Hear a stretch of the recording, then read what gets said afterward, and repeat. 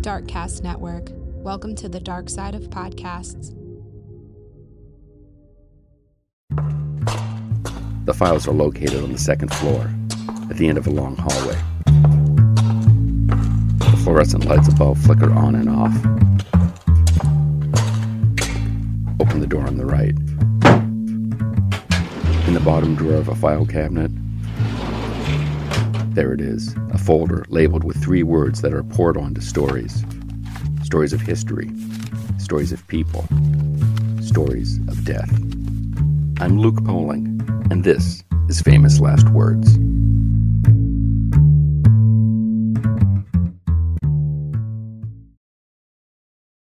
In 1899, when they were building Symphony Hall in Boston, Massachusetts, the original plan was to have the names of important composers put on the arch that encloses the stage. However, there was only one composer everyone could agree on, so, to this day, the only name inscribed on one of the shields is Beethoven. The rest of the spots are blank.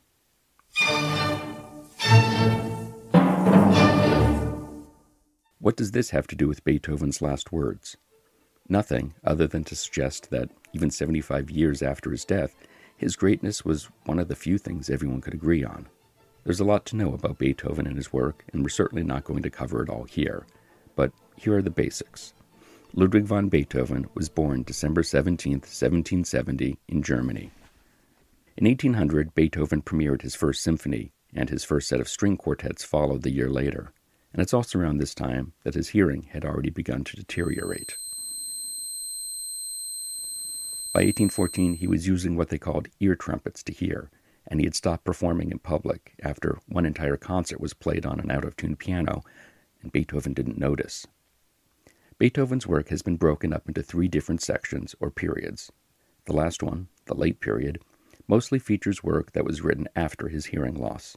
That body of work includes 5 piano sonatas, 2 sonatas for cello and piano, multiple string quartets, and 2 large-scale pieces, which we'll get to shortly. Scholars say whatever he was suffering from was likely worsened by an ongoing legal battle that he was having with his brother's widow over his nephew Karl, of whom Beethoven believed he was willed sole custody by his brother.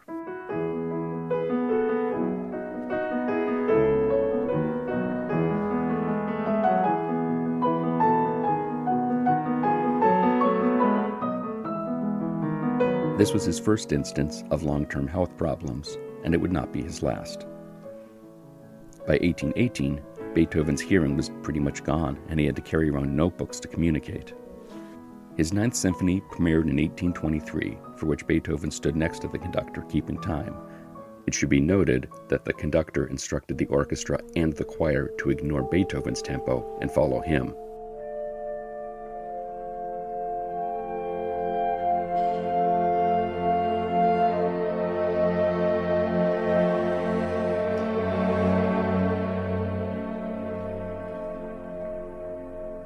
The symphony was greeted with rapturous applause, which, because he couldn't hear, Beethoven needed to be turned to the audience so that he could see the response.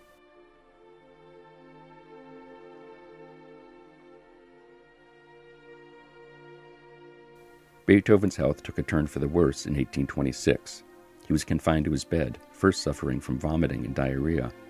He underwent 4 operations to remove a buildup of fluid in his abdomen. All of it was to no avail. On March 24, 1827, the great composer passed away.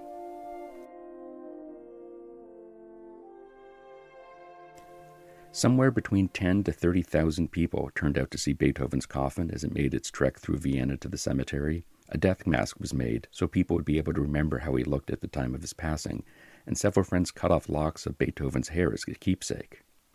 Given Beethoven's stature in the public eye, a lot of false information about his dying made its way into the story, and there are multiple accounts of his final hours. Some versions have Beethoven surrounded by his sister-in-law, his secretary, his brother Johann, and his nephew Karl, as well as his good friend Anselm Huntenbrenner. However, the most trusted account, written by Huntenbrenner shortly afterwards, puts just Beethoven's sister-in-law and Huntenbrenner by his side.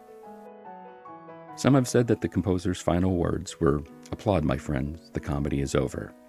This is typically the last line in the popular Italian theater style known as commedia dell'arte.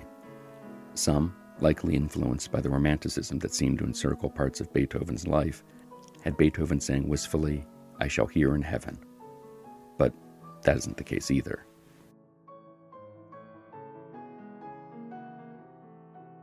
An autopsy conducted 3 days after his death found the composer suffering from cirrhosis, end-stage liver failure, and severe pancreatitis. If that wasn't enough, a large amount of lead was in his blood. Throughout his life, much of the wine Beethoven drank was fortified with lead sugar, which was a cheap and illegal way to sweeten poor quality wine. But what was the actual cause of death? A DNA study of Beethoven's hair done in 2006 showed that he likely died from liver failure, compounded by cirrhosis. Knowing that he died of liver failure and cirrhosis helps shed a little more light on what were really Ludwig van Beethoven's last words. Upon being told that his publisher had sent 12 bottles of wine to him, Beethoven responded, "Pity, pity, too late." He then lay back and fell asleep, never to awake again.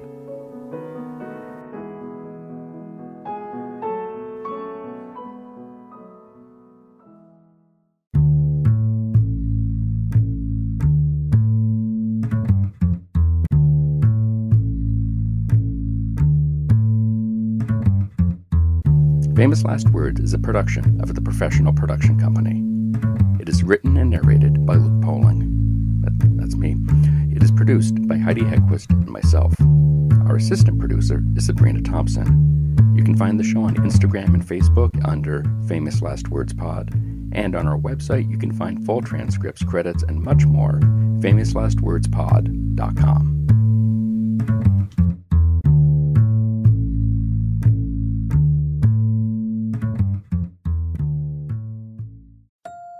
Darkcast Network. The light shines brightest on our indie podcasts. Welcome to Creepy Tapas, where we do the opposite of deep dives and bring you tiny tastes of terror connected by a common ingredient. True stories to haunt and chill you and the pop culture they inspired. Or at least the movies and books that remind us of them. Join us as we descend into darkness, beginning with the lighter side of our weekly topic, and wrapping with a full dark, no stars account of terror, madness, murder, and more. It's Creepy Tapas, y'all.